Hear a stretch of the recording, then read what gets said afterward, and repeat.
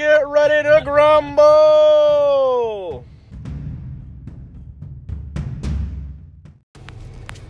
Hello, folks. Welcome back to Shift Dinner Podcast. Today we're going to have a couple things we're going to talk about. The first one is going to be 7 reasons why EMS providers flee EMS. I'm sure they could probably come up with more than 7.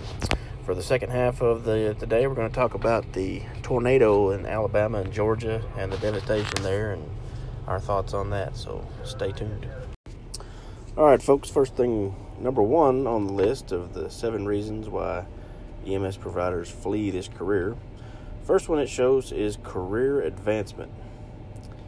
Well, I could definitely say everywhere that I have been, career advancement has been virtually non-existent. If it's a place that's worth working at, you usually have supervisors that have been there 10, 15, 20 years. If it's not, you'll have an influx of supervisors that come and go like you change your underwear. I've seen so many new white shirts here recently, I don't know who's who.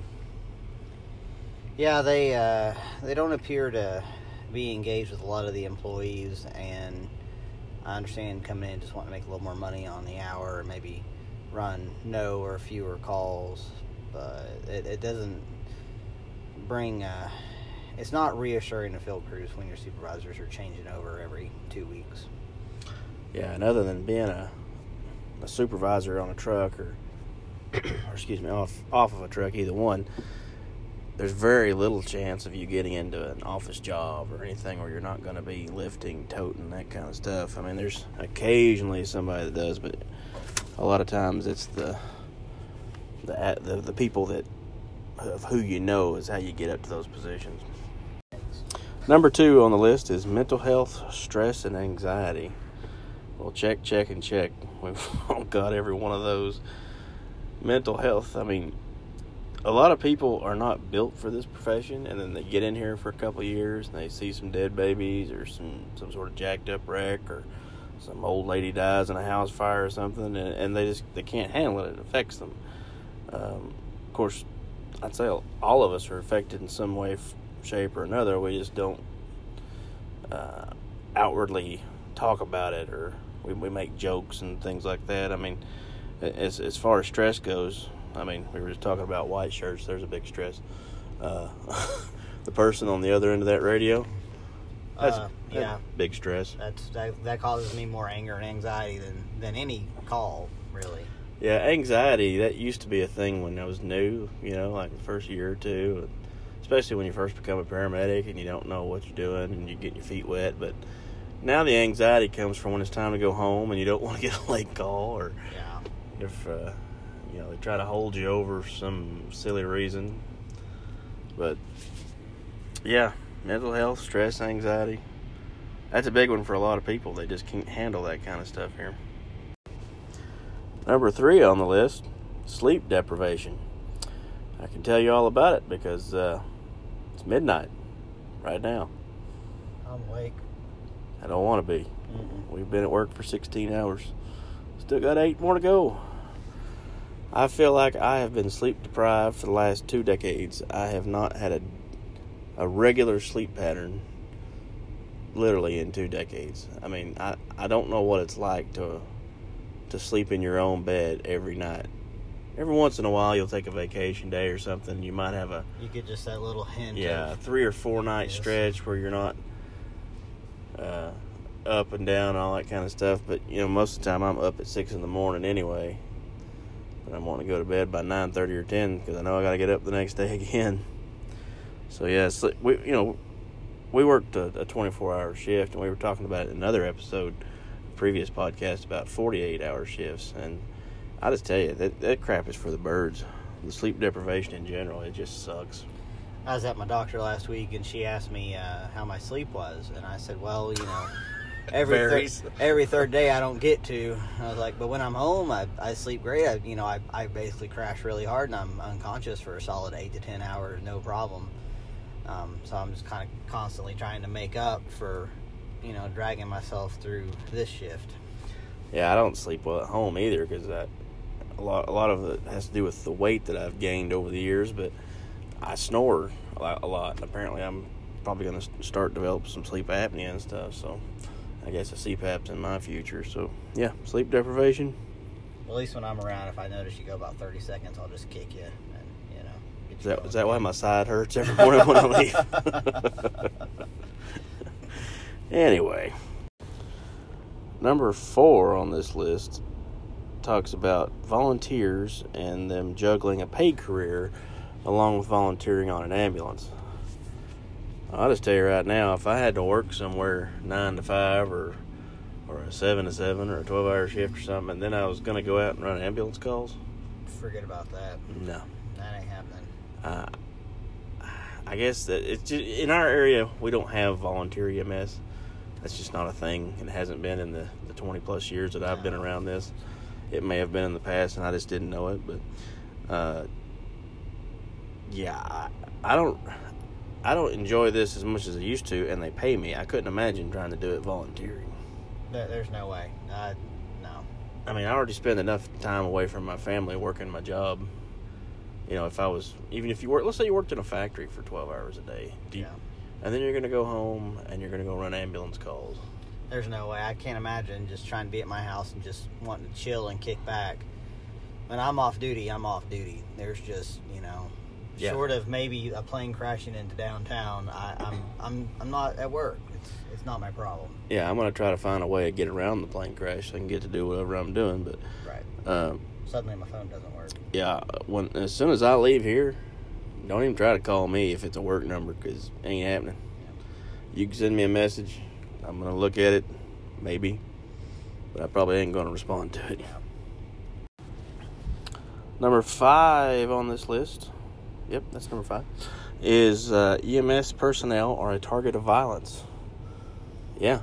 I mean, that's on a daily basis. I mean, how many times do we go for places without law enforcement or fire or anybody to help us out, and it's just a routine call, no reason to stage. You get there and then you're hollering for some help.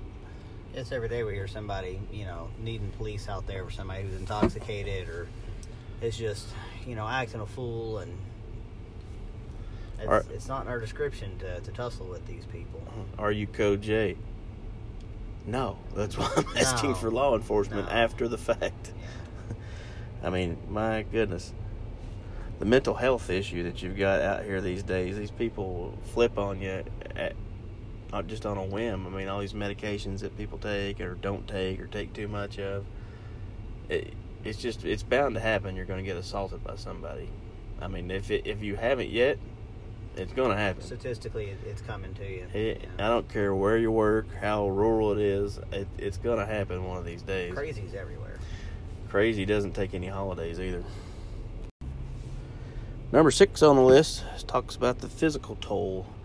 Talking about the physical toll it provides, or it puts on providers and whatnot. I can attest for that.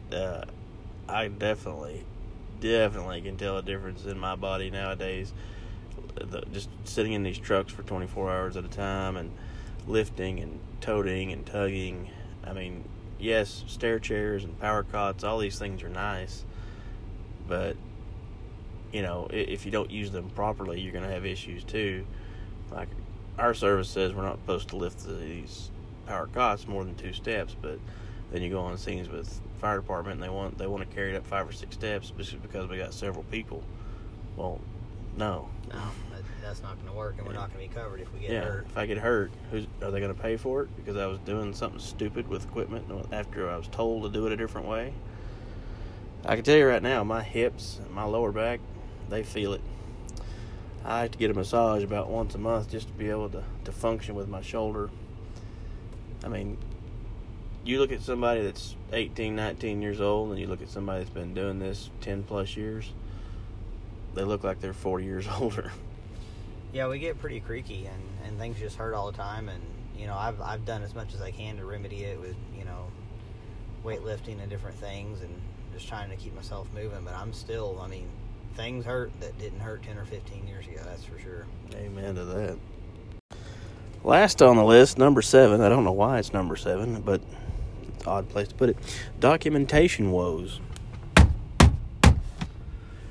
I don't know about everybody else, but the tablets that we use, if you can even call it that, are absolute junk. The program's not so bad, but the tablet is, it's like if you go to a cell phone store and you buy a cell phone, they're like, hey, you get this tablet for free. This is the kind of thing that you're getting. I mean, it's just complete junk. It doesn't have enough storage or memory or whatever it takes to run these programs. I mean, we're not running videos and stuff. This is just text type stuff. It shouldn't be so freaking slow. It shouldn't lock up all the time. I don't understand. I miss paper tickets.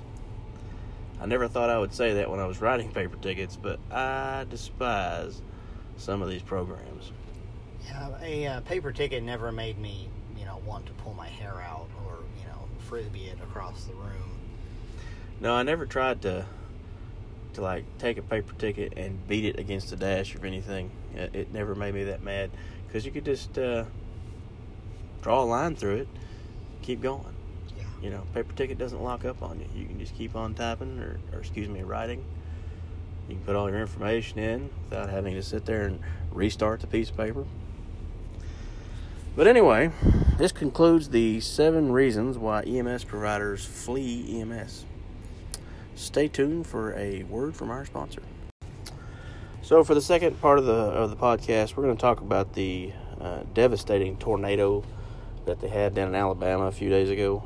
The death toll at this point is 23 dead. It was an EF4 tornado, and supposedly these people had like a 12-minute warning before it hit. They act like that's a lot of time, but to me, 12 minutes before this giant cloud of death comes through, I mean, what can you do in 12 minutes? I mean, if you're in a single-wide trailer in a trailer park. Yeah, I don't think the people in that area had any kind of options as far as shelter anyhow. I mean, most places, you don't have basements, you don't have, these underground shelters. And, yeah, I mean, I know these warning times have probably improved, but it doesn't seem like a whole lot to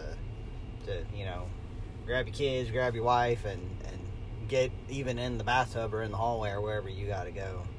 Yeah, but I mean, you look at most like the single-wide, double-wide trailer, the bathtub's made out of fiberglass. I mean, it's not like it's a big cast iron thing or something. I mean, you're in trouble. Yeah, those places just get tossed like nothing. I mean, even if you're in a regular house with an EF4, if you don't have a basement, you're in trouble. I think that's when they say you bend over and kiss your bucket by. Have you ever worked any tornadoes in your career, Morton? We have not seen actual funnel cloud, but we had straight line winds that came through in 2011.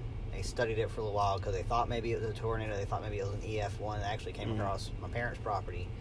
But, yeah, I mean, it tore out trees. It trees on roofs. One car got tipped over. I mean, it was scary. Were you working during that or no? No, that's when I was staying with my grandmother. Oh, good for you. Yes. I've been to the aftermath of tornadoes. I went and helped do some cleanup and stuff. It is something to see. I mean, it is amazing what some wind will do. I mean, just to trees. I mean, huge trees, just ripping them out of the ground and throwing them everywhere. And it's just a few minutes. Yeah, and it's in and it's gone within a couple of minutes, and just devastation. I mean, just absolute devastation. Luckily, I have never worked during that kind of stuff, at least not in the area that I've been around. I mean, there may have been 20 or 30, 40 miles away, but not right on top of us. So I've not had to experience that kind of mass casualty call, thank goodness. But I know a lot of people that have. So keep the people in Alabama in your thoughts and prayers there, and hopefully that death toll doesn't rise anymore.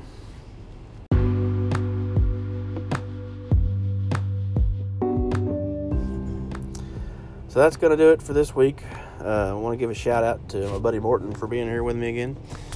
Shout out to Kevin at Kevin's Podcast Show. He is my favorite podcast, not just because he's my buddy. Kevin's Podcast Show is available on everything that you're listening to me on, so check him out. It's good stuff. Also, I want to give a big shout out and thank you to Anchor Podcasts for making this super duper easy and free and paying me. So, until then, see you guys.